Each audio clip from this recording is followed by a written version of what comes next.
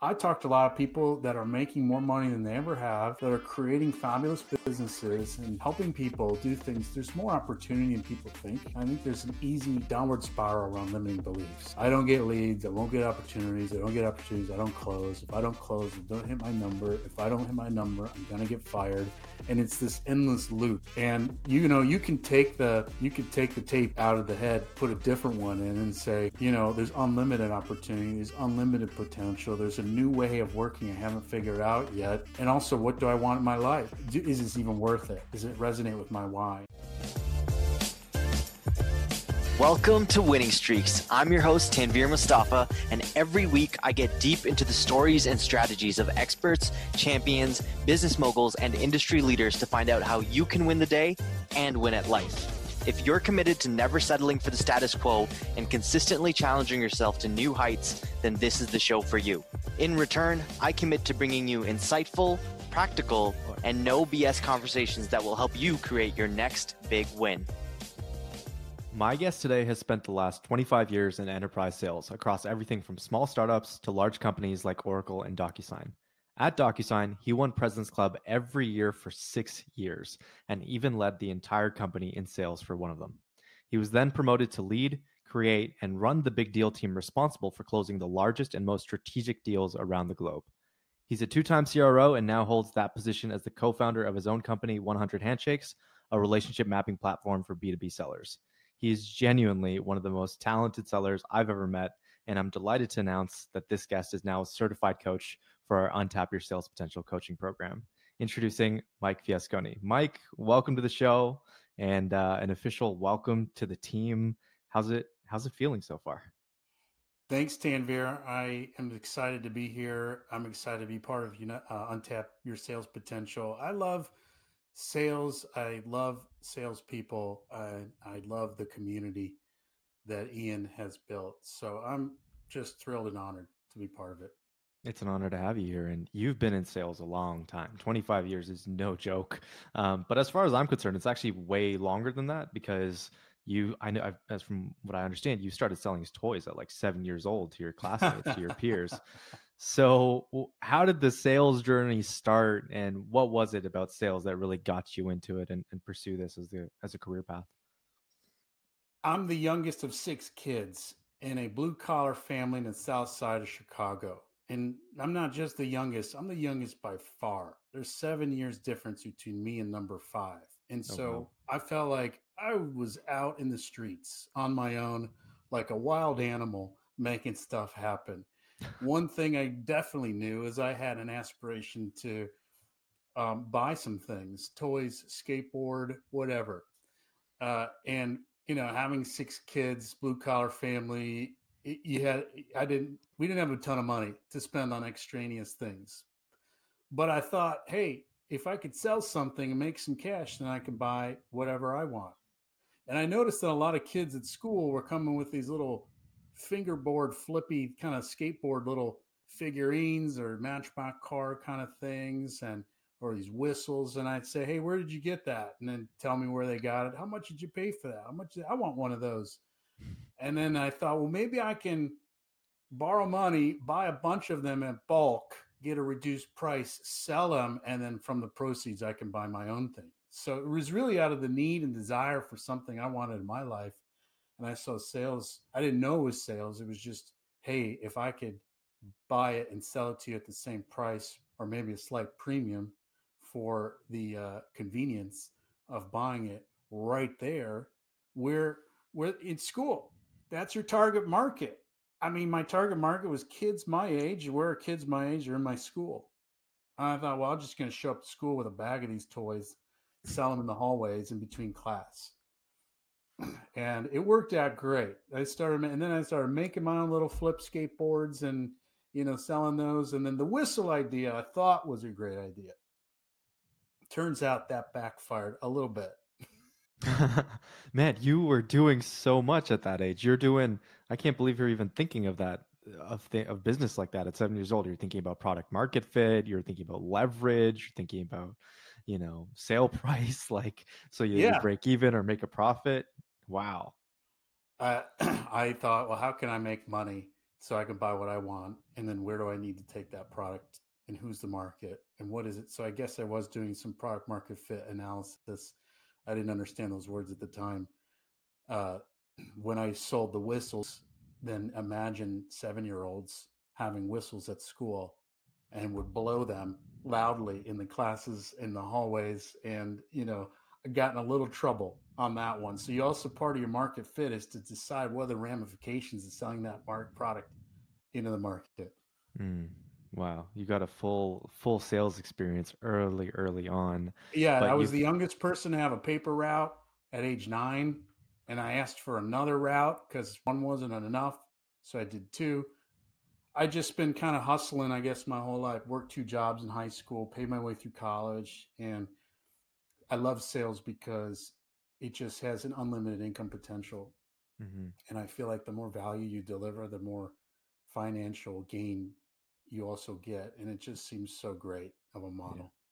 And you've had a lot of success throughout. Again, we've listed sort of some of your accolades here, but I'm curious to know, like again, you've had such a long journey that I'm sure there were many mistakes along the way and lessons learned along the way. So through your entire sales journey so far, what have been some of your sort of been some of the biggest mistakes that you've made and your biggest lessons learned that you now use to be the seller you are today? I did make a lot of mistakes. I think I was very pushy, and I I thought that activity and persuasion was the name of the game, and I really didn't learn that till much later in my career. It's more about serving the customer and providing value, but for so long it was about me and what I could do and what I could close and how can I convince somebody. Even when I waited tables in college, I would match my personality based on the table, meaning I have the ability to kind of morph into different personas and imitate different people, and it's just a knack I have. So when a group of guys would come in, be like, "Hey guys, you want some beers? Let's get started some chicken wings." The old ladies would come to my table, and be like, "Hello, how are you today? It's lovely weather. What can I get for you? Would you like to look at the salad list?" I would just match who I was to what I believed would be the most um, convincing or most persuasive personality for my prospect.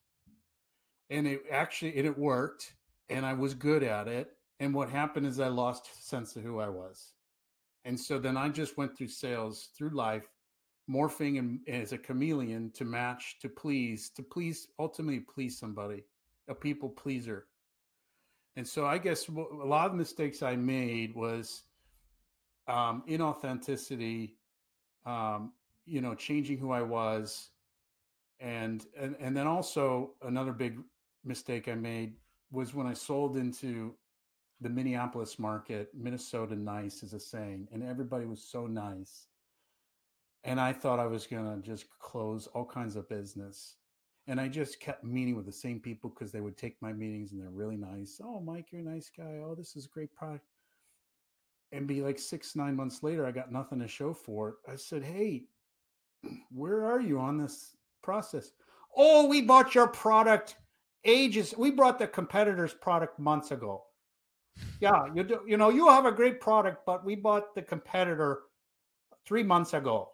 I Okay. said, "Why are you meeting with?" "Well, yeah, you just seem like a nice guy." And I was like, okay, one of the big mistakes I made for an entire year was not asking the tough questions, in quotes, being very specific in a nice market, in a market of nice people, being very thoughtful on the probing questions. Hmm. What is your time frame? What do you like about us? What do you not like about our solution? How do you feel about the competitive solution? What do you like about them more? I had to learn, I guess, the art of really digging deep, particularly in a market full of nice people. Was there a catalyst or a time when you realized things started to change? Was there a trigger or something that happened, or maybe a big lesson that you might have learned that you finally realized that, okay, I gotta switch things up and become more authentic? I can't tell you that there was this aha moment, but what I can tell you is all wherever I've worked, I made a point to look at the top performers in in that industry in that company, and I always shadowed them, asked them questions, and I guess I started to learn not just the process, but who they are as people and how they are thinking through that. And I think through osmosis, I started to understand that this is a role of service. And I love that mindset shift. Mm, It wasn't a light switch for me, it was a slow dial. It was like a dimmer switch. mm, And as I started to look at this role as a service oriented role, how can I help them? How can I be of service? It was actually, it was so refreshing. It was like freeing. Oh, I don't have to worry about my stuff and my goals and my, I can just be a servant and, and help people. And I think that's really just learning from some of the best in my organizations and seeing how they did and shadowed them is how I kind of made that transition. But mhm. the biggest shift in how closing big deals happened when I was at DocuSign, and Chris McLean came in, who ran sales for enterprise, and he came from SAP, and he had this just big deal playbook. You know, he'd say, "Here's a point of view for Adobe. Here's what it looks like, and here's who we're going to call up." And he had this charging kind of tone to him. He's like, "We're gonna do this. This is how way it's done. This is the big leagues." I'm like, wow. He brought in a value engineering guy. We never had that. It was so the authenticity I think I had. Chris McLean came in and taught us the structure and the process of landing these monster opportunities and being So a let's, real pro, being a real professional with the craft. and I want to talk about that because you've done President's Club 6 times, been number one in all of DocuSign. You led the whole team there. And that, sometimes people can get to President's Club once, twice. It's really hard to get there as consistently as you have, which means that tells me that you've had a formula. You've sweetened it down to a science in terms of how to go out, close, capture and close big deals. If you were to give, our listeners a mini crash course on what that looks like, what would it be? So the first order I ever did at DocuSign was for $100. It was $100 for the entire year. To one guy, I sold him 100 envelopes, and I took his credit card number over the phone. And I thought to myself, what am I doing? How the heck can I make any money at this company? I cannot believe I'm writing this guy's credit card number on a scrap piece of paper in my office that I can then phone it into the finance department to process an order for $100. But I knew that planting seeds, if you look at it like a crop, you plant seeds into the most fertile soil. And I wanted somebody to use my product within the organization. I didn't care about the dollar value, I cared about the value story.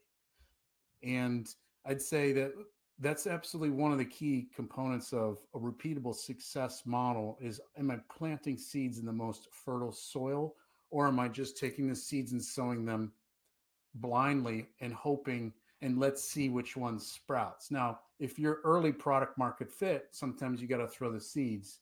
But as soon as you know that this is the right, this industry, this persona, this competitor of one of our biggest customers, then I'm going to prioritize my time. So, territory management, getting somebody to use the value, and calculating that value and building a case study. And then that's what you sell to the rest of the organization. There's 3 stages that a company goes through on a big deal. There's 3 stages. It's the land, the expand, and then the enterprise wide. So there's always a phase one, a phase two, and phase three. My goal is to get phase one going as quickly as possible. So giving a product away or selling it at a low price or doing a paid POC or a free POC, as long as there's some sort of commitment, I wanted to get a few sprouts going as quickly as possible. And then the expansion, there's some structure in the relationship. So I wanted to have an IT manager own this as an asset, a procurement manager, and an executive sponsor because we're doing the sprouts are starting to turn into trees. And then to do the forest was the executive sponsor at the C level who's high enough, powerful enough, cares enough to make this a priority and be proactive. Mm. So you needed all of those kind of stages. But what I learned was that rather than taking each stage at a time, why don't we try to sell the vision of phase three, even when we're doing a phase one deal? Let's get to the exec sponsor and sell the vision of what a phase three looks like while we're doing that first initial land deal. And what we found was a reduction of, on average, it would take 8 years for a land and expand and enterprise wide. It took 8 years for a large enterprise account. We cut it down to 4, and then we cut it down to 2. And it was all because of quantifying what enterprise looks like, even when we do those little seed plants. Mm-hmm. Yeah, it sounds like a very well thought out playbook and well thought out go to market approach that you all executed over at DocuSign. But still, I feel like there's something missing because you again, you led the team. You consistently were top 5%, and not everybody had that pleasure, despite knowing what the playbook was. What was it? Do you think that you did differently than everybody else? How did you approach your business differently than everybody else while still executing the same tactics and techniques and playbooks? I focus on the people component probably more than any of my peers. So if I look at an account, I would map out who am I talking to, who do they report to, who do they report to, and I build an org chart. The org chart to me was my secret sauce. The org chart and a close plan or a mutual activity plan. Those were the two things I leaned on the hardest. And for some reason, my colleagues didn't really do it very much. I didn't understand it. I did it for myself. I did it for my customer. I'd print it off on a piece of paper. I'd bring that org chart into a meeting and I'd have a pen and I'd say, hey, would you mind taking a look at this? I'm sure I made some mistakes. And they would circle and they'd cross out and they'd draw it. And I always got interesting feedback, not only on the reporting structure and the titles, but their roles, their personality, what they care about, what they're concerned about, who they listen to, who do they trust, what outside partners. And so the org chart and the relationship map became my greatest sales asset. And sharing that not just internally with my team or my executives, but externally with the customers, they actually gave me really good information.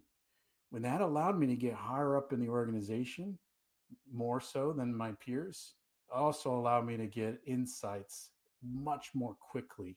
And the common comment I would get from my colleagues and coworkers who collaborated with me on these accounts is they would walk away from a meeting shaking their head and saying, how did you get that much information from that customer in that meeting? It's unbelievable, Mike, the way you were able to ask those questions. And I guess I learned this natural way of using curiosity to have those conversations. And the reason I did it is because I prepared. I prepared like crazy, did a lot of research ahead of time with a point of view. And the more knowledge I did, the more trust I think I earned from the customer, and they're very open. Also had an attitude of like, hey, if this is not for you, I'm okay with that. I just need to know because I've got others I could be working with, but I've chosen to work with you. Mm-hmm. And so I would always test everybody I was working with. I was testing them to find out what concerns do they have. That was another one of my secret, most powerful questions that I love to ask. Hey, it's all great. Nice meeting you. Tell me, what concerns do you have? What concerns do you have about us? What concerns do you have about the funding for this? What concerns do you have about you and your role and your job, knowing that you have to report to your boss on this? What concerns do you think he has? Why not? Why just push this off to next year? Why not just push it off? Feels like there's a lot of change here. Why would you want to do it now? Why don't you just use the low price competitor? Because they're cheaper. Why would you pay a premium? I mean, I just got really, I guess, open and got it all on the table. So speed to hit President's Club year over year, you need speed and efficiency. You need to hunt in the right territory in the right patch, but you need to crawl through the org and collect data very efficiently Mm. and questions through that process. So I like that outline. Speed, efficiency.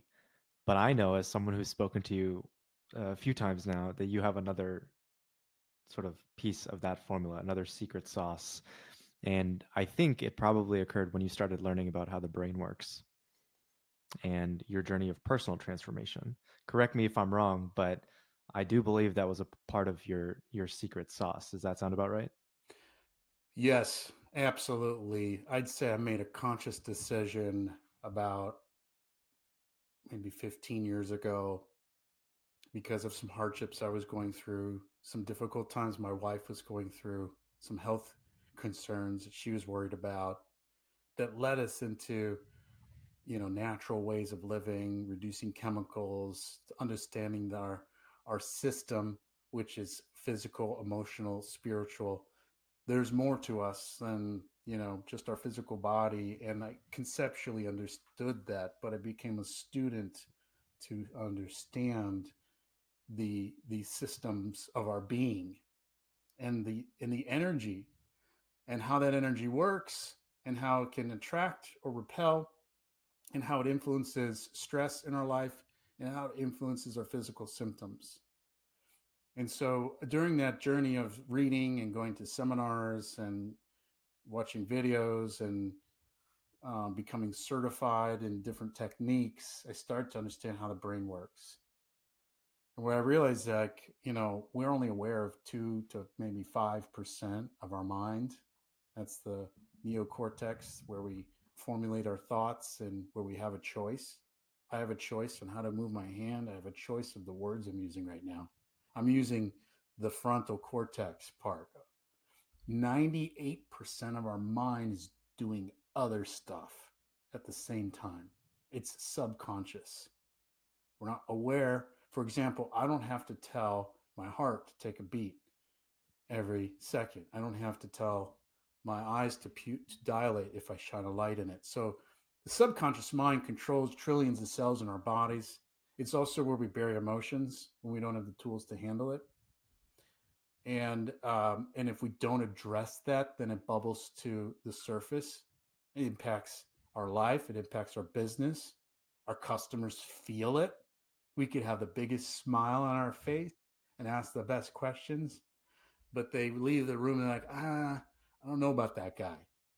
Well, Yeah. why is that? I don't know. I just something about him or that gal or whoever. There's a real exchange of energy that happens in a conversation, more so even in person.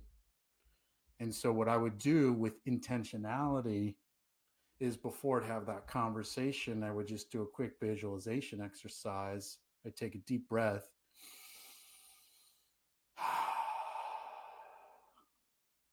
centered, get grounded, and then say, what do I want out of this meeting? What do I want them to get out of it? I want to be a servant. I want to provide value. I want them to see the benefits that I see. I want them to feel excited about taking the next step with me. I want them to give me access to senior leaders. But most importantly, I want to change their lives. What would that look like? I'd see it in my mind, I'd feel it in my body, I'd hear the voice inside my head, and then I'd have prepared an agenda and I'd let go of expectations. And I'd be curious and say, where does this go? I found by doing that pre meeting kind of mindset exercise, which takes maybe 30 seconds, got my energetic state at a point that allowed people to open up and share things with me that they wouldn't share. Two people can ask the same question. One person will get a ton of information. One person will get a yes or no kind of minimal response. It's the energy behind the question is what gives people this feeling of safety to share and to be vulnerable and to open. This episode of Winning Streaks is brought to you by Untap Your Sales Potential. 2 years ago, I was blindly navigating my role as an account executive at Salesforce. I didn't have any structure or any organization in my approach. And if you would have asked me what my strategy was, I would have told you that I was just throwing as much at the wall as possible and seeing what sticks. This led me to extreme burnout, high levels of anxiety, and frankly, a complete lack of fulfillment from my role as a sales professional. It honestly made me even wonder if I was even cut out to be in sales. That's when I found the Untap Your Sales Potential coaching program. Founded by Ian Koniak, Untap Your Sales Potential is a sales coaching program that teaches the exact frameworks, processes, and strategies that have helped Ian close over $100 million in sales across industry giants such as Ricoh and Salesforce. With multiple number one finishes and seven-figure years, Ian's expertise is unparalleled. This program will help you access the mindset, habits, and selling skills of the top 1% of tech sales professionals. After I started working with Ian, I ended up finishing number one on my team 2 years in a row, closed over $3.6 million in sales, and earned my spot at President's Club. Most importantly, it helped me rediscover my purpose and experience true fulfillment. But don't just take my word for it. We've had over 150 students go through this coaching program, with many of them shattering income records, exceeding their quotas, and achieving levels of success they never thought possible. So if you're ready to level up and untap your sales potential, visit untapyoursalespotential.com and book a free strategy call with me, where we'll talk through where you're struggling, where you'd like to improve, and how we can help. Again, that's untapyoursalespotential.com to book your free strategy call today. Now let's get back to the show. Where does that energy come from? How do you build that energy? How does a rep who's struggling with that, like, they're going into meetings, but they're not really having much success, or they feel inauthentic. Like, how do you fix that problem? The variety of different ways. One is you have to practice in a safe environment. The inauthenticity usually stems from and I struggled with this a lot. It's I can't be authentic. I'm afraid what they'll think of me. I'm afraid that I won't be accepted. I'm afraid that they won't learn the deal. So you got to work that stuff out with people where you feel comfortable with, because then that takes that out of it. Hey, let's practice a mock call. I've got a really big important meeting. Here's what feedback do you have for me? So taking your ego out of the door, just parking it out front, and having a practice session with your manager, if that's who you trust, a colleague, a friend, your spouse. How does it sound to you? These are the questions I want to ask. And so practice is one way. The other is, and you're big in this, is breath work. I did some Wim Hof today. I felt amazing. Every one of us breathes, but we're not consciously aware of it. You can use breath as an intentional way to ground and to de-stress and to let go. So people struggling with inauthentic, conversations, just practice. It's a habit. Just breathe. Don't take it so seriously. Be grateful for all the things you have in your life. And then the other component I would also do from a mindset is I would suspend disbelief or pretend I'm not a sales rep for this company. I literally will close my eyes and I'll pretend I'm an employee of my customer. And I imagine getting the badge and wearing the badge, showing up for work, and I'm in that role and brand new to the company. I'm like, oh my gosh, what am I worried about in my role? How do I need to look good in front of my boss? What is my CEO saying about the company? What's the product roadmap and strategic initiatives? And what competitors do I worry about? How's my stock price doing so I can make some money at this gig? I really immersed myself mentally and put myself into their mindset purposefully. And I would sustain that mindset even while we're having conversations. So rather than thinking, oh, this feature is going to be perfect for this, they're going to buy this, or because you said that, I can't wait to link it to this amazing feature. Like that, rather than thinking about my stuff, I had to and this became a practice. It was not easy. It was not an easy thing. I had to purposely say to that inner voice in my head, Shut up, sales guy. Sit down. This is not your time. We'll talk later. This is about the customer. So those are just some tips and tricks that I use to get more comfortable about being genuine and being open and listening more and developing more relationships and getting more information from more contacts that matter. Mhm. Yeah, I think this is your formula. It's speed, it's efficiency, and it's who you're being. Like it's the energy that you show up with. Like you've executed that to a T, and that's why you've been able to like you're well known for being able to build strong relationships with executives. That was something that I frankly struggled with. I actually had my managers at one point recommend me to take an executive engagement course because it was something that I was struggling with. I would get into rooms with execs. I would feel this like big sense of nervousness because I was talking to somebody on this, this pedestal that I was putting them on. Um, and I was like struggling, like, okay, I got to relate to this person. Like I got to find something to personalize and say and build rapport. And now I got to, ask questions about their top priorities. So help us navigate the confusion, Mike, for a lot of sales folks. Um, they're getting in a room with executives, some who are much older than them, right? In some cases, what should be the playbook for an executive meeting? How should one approach that meeting, and what should they be looking to get out of it when they've got an executive in the room? Yeah, I love executive meetings. No, I love them. And I managed a DocuSign advisor board for a couple of years. We had 254 executives in our advisor board, so it was a huge advisor board. Mm, And I ran our offsite advisory board events. Um, and part of the big deal team was to make those executive connections. And so the playbook is prepare like crazy. First off, you have to believe that you have something that's valuable, that you are valuable. You have to believe that you can help this executive with something that they're struggling with.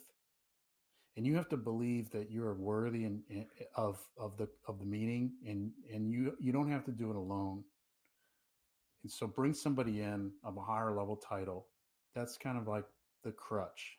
It's an important one though. You have to have someone else. And as a seller, I'm just there to kind of orchestrate the meeting. So the first thing I do is always have the customer talk first.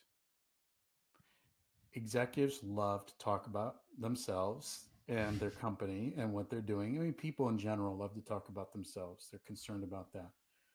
So I found when I have the executive on the customer side talk, that would give me a little bit of breathing room where I don't have to like run the pitch or the demo or position. I could kind of coast a little bit and just listen. And they'll say, well, here's what we're doing in this strategy, and we're expanding globally, and we're looking at an M&A, and I just would listen to them. And then I'd say, well, and I'd share a little information. I read this the other day. That's this related to what you were talking about. So I found opportunities to demonstrate that we've done our homework, and we care about the partnership. And then I let the executives talk. Most of the time, it's the executives talking to each other. And what I found is they're just normal people. They're just regular people. So rather than focusing on the script or the pitch or the demo, it's back to people relationship management 101. Bob, how are you? Great to meet you. I bet you're busy these days. Wow, I read about that recent acquisition. How's that going? Boom. Let the person talk. That's interesting, Bob. Uh, in your last report, you said these three things in particular, looking at growth from this market. Where does that fit on your priority list? Oh, okay, great. So a few kind of prompting questions, but the focus is on the customer. So the three things executives belief, the second thing is preparation, and the third is leverage. So the leverage is you're leveraging your own internal executives. You're leveraging an executive outside your company, but has a relationship with this target executive. You're leveraging an investor who maybe has invested in this. So bottom line is you're leveraging other people that have stronger relationships than you have it, and you're riding along, you're drafting along in their relationships. So belief, research, and leverage, and just listening. Yeah. Executives are human too. I think that was like the biggest realization for me. It's like if I just talk to this person like they're a human and not like on this big platform or stage or anything, like there's something that we can relate about. There's something that we can talk about. There's something that we can learn from each other. And if we put people on a pedestal, whether they're a celebrity or they're an executive, we put these people on a pedestal. What the root cause of that is, it's our ego. We think that, oh, this is important, they're better than, they're higher up than.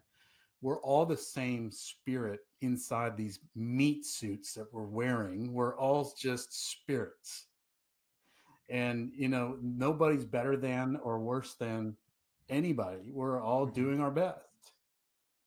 So, there really is a common thread, no matter what your title is. None of that matters. That's all ego stuff. And I also found if I put someone on a pedestal, it means they're demonstrating something that I haven't owned inside of me. If I have a positive reaction or a negative reaction to somebody, then there's a projection element to it. And it means I'm not owning something inside of me. So it always comes back to my own personal work. There's a lot of personal work that I think this is something that I'm realizing. Like I speak to dozens of reps on a week-to-week basis, and reps are going through stress, they're going through anxiety, they're having a hard time understanding, like they're very confused, overwhelmed about how do I go about hitting my number this year. The market's tougher than ever before. CFOs are going through everything with a fine-tooth comb. It's harder to book meetings with prospects than ever before. So they're going through a number of challenges, and not to mention the pressure that they're facing from senior management internally. What advice would you give to a rep who's feeling like that right now, whether it's personal work or sales related? Like, what would you say to that person? I would say have some fun in your life. Have fun. Treat it like a sport and a game. And some of the most exciting games were the toughest ones to win. And some of the most rewarding games were the ones where we maybe lost really badly, or it was a tough loss, but I've learned grit, determination. Like, it's a game. I think we put way too much focus on these external things and come back to the basics. Your reality is, even when a seller's having a tough time, they're like 1% of the world. They're in this 1% category in the entire planet. Most people barely can afford to eat. So just reframe how good you have it. You are in a very unique position. Let's have fun. And if it was always good, if it was always easy, it would be boring. We're signing up for life. When you sign up for a rafting trip, they say, do you want the class 1, 2, 3, or 4 rapids? Or do you want the extreme? I like to pick not the extreme, maybe one less than that. I like to get excited and maybe bumped and bruised a little bit. And that thrill of the challenge is what is exciting and what's fun. So then why do we go in sales and we think, well, gosh, it should be just this lazy river ride? It's not what you want. You don't want to just sit back and float down to Moneyland. It sounds good at the surface, but at a spiritual level, because we are unlimited beings, we're infinite beings. No, we don't die. We just transform. Can't kill us, hurt us, burn us, nothing. So why would we want the lazy river ride? We're signing up for the class 4 rapids, and we're in it right now. And it's easy to be like, oh my God, I'm bleeding. And I'm like, my knee got on the rock, it's bleeding. I banged my head a little bit. I'm fine, but man, this is really, I'm getting jostled around, because you're going to get through this on the other side. It's not going to be a class 4 rapids forever.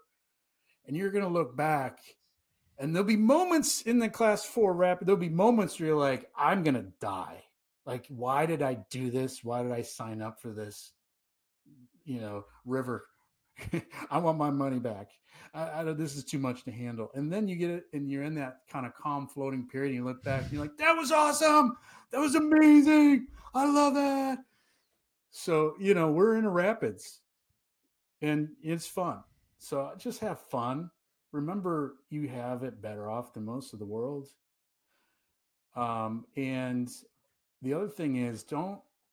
I talked to a lot of people that are making more money than they ever have, that are creating fabulous businesses and helping people do things. There's more opportunity than people think. I think there's an easy downward spiral around limiting beliefs. I don't get leads. I won't get opportunities. I don't get opportunities. I don't close. If I don't close, I don't hit my number. If I don't hit my number, I'm going to get fired. And it's this endless loop. And you can take the tape out of the head, put a different one in, and say, there's unlimited opportunity, there's unlimited potential, there's a new way of working I haven't figured out yet. And also, what do I want in my life? Is this even worth it? Does it resonate with my why? So I think a lot of people are getting clear on like their purpose in life, and doing meaningful things. And this too shall pass. It really will. I feel like salespeople in particular go through a lot of that negative self-talk, like those limiting beliefs that like, oh, I'm not good in front of an executives, or I suck at prospecting, or I don't know how to sell big deals, or like these things that build and sort of end up building up pressure in a vacuum, due to all the external pressures as well, right? Like being far away from quota and whatever you might hear for internally, externally, like facing rejections from prospects, or I know I've heard you give an example once of like, you're at the top, you're with an executive, you're about to close a deal, you get sent back down to procurement, and they tell you to knock half the price off, like, and now you're like, well, what am I going to do? And again, the self-talk starts to build on itself. How can you overcome some of these over limiting beliefs and this negative self-talk? How do you go about addressing that? So back to the subconscious mind. The subconscious mind is reactive. It's automatic, reflexive. You can't control the subconscious mind. It's reactive. And so if it's reacting with this negative stuff, you just have to be aware that it's okay. I'm experiencing a negative reaction right now, and I'm aware that it's leading to these thoughts. So as simple as that is, that's profound, is awareness. Most of the time we're trapped in our head. We don't even know what we're thinking. And it goes into all these different tangents. So call a timeout. Timeout. Take 3 deep breaths.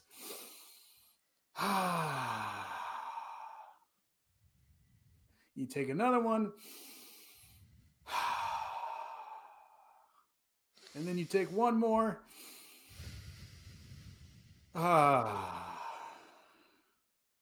It's a breath timeout. All right, now I'm much more centered and grounded. What am I thinking right now? I'm in a worry rat hole. And I feel this way too every day. This is something I do every day, constantly through the day. So you don't ever am done with it. I've crossed that off my list. I'm no longer a warrior. It never ends. And so what you do is just this practice of letting go. I'm aware of it. I'm ready to let go now. Thank you. I'm aware of it. I'm letting go of it. Thank you very much. Give yourself love and gratitude, and I'm letting it go. I'm letting it go. And I say it over and over and over while I take deep breaths. I take deep breaths. And then rather than feeling stress, anxious, and all these other emotions, what would you choose? That's when you can use your conscious mind. That's when you can use the neocortex and say, all right, my subconscious mind is reacting with stress, guilt, shame, judgment, worry. That's what's happening. But consciously, I'd rather choose confidence, abundance, gratitude, uh, um, this feeling of accomplishment, recognition. Okay, run that through the motions. What does that see? How does that look? What does that look like? How does that feel in your body when you're feeling that way? What is that voice saying to you in your mind as you're doing that way? And through this process of repetition of awareness, breath, letting go, shifting into what you do want, what I've noticed is that the subconscious mind reacts less. And when it does react, it's not as powerful or potent. And when it does react, I can catch it more quickly. My awareness, my ability to be aware of that is much quicker. I can kind of catch it. So then my peace state gets longer and longer and longer as I continue to practice that. I love this theme of awareness because that's really where it all starts, isn't it? It's like being aware, then noticing like, okay, you can make a change, and then taking the actions required to make that change. And I always say, like, for me personally, I actually don't love sales. Like sales in a silo itself, not a big fan. What I love about sales is who it forces me to become in the process, how it forces me to grow and That's deep, develop. man. That's deep. it's Yeah. it's really is one of those. It's one of the only professions I can think of in the world where, number Yeah. one, the quality of your income is tied to the quality of work that you put in on a day-to-day basis, but where it really challenges you, almost like being a corporate athlete. It challenges you to add things to your skill set, to your mindset, to your habits, to the way that you show up on a day-to-day basis. And that's why, as much as I don't love the thing itself, I also believe it's one of the best careers in the world because of all those reasons. And you've It's certainly. the same reason why I decided to be an entrepreneur. And for the first time after being an employee for 25 years, I, my father, he passed away a couple years ago. He lived a good life. He was 87. Um, but on his deathbed, I started thinking, what regrets did he have, and what regrets would I have? And be like, hey, you didn't start your own business. That was like one of the top. And the reason why, not so much for the economic return on that investment or the prize of a liquidity event, an acquisition, or cash flow, not so much there. I knew it would be a forcing function around personal development, and I would grow in ways I just could not grow being an employee and getting that morphine drip every 2 weeks into my bank account and numb me just enough to keep me with status quo. So I'm with you. An entrepreneur, sales is an entrepreneurial role. We're all the CEOs of our territory. We have the flexibility to create our schedule how we want. And you're right. You got to grow like crazy. And the only way you're growing is if you're uncomfortable. Growth only happens when you're uncomfortable. If you're comfortable, then that means you're stagnating. And when you're stagnating, you're then declining. You're either growing or you're stagnating. So now I get excited. I'm like, I'm really uncomfortable. I haven't done a lot of these things before. I'm excited, even though it hurts and I'm stressed and I'm worried and all of that stuff. My higher self knows this is what growth feels like. So if you're having a tough time, you're not hitting your number, you're not getting in.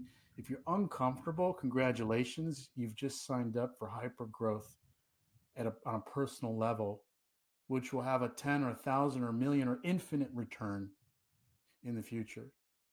I'm so happy our paths have crossed, Mike. You're an amazing human being. You're an awesome and talented seller, and I'm just really happy that you're on the team. You're on our team now.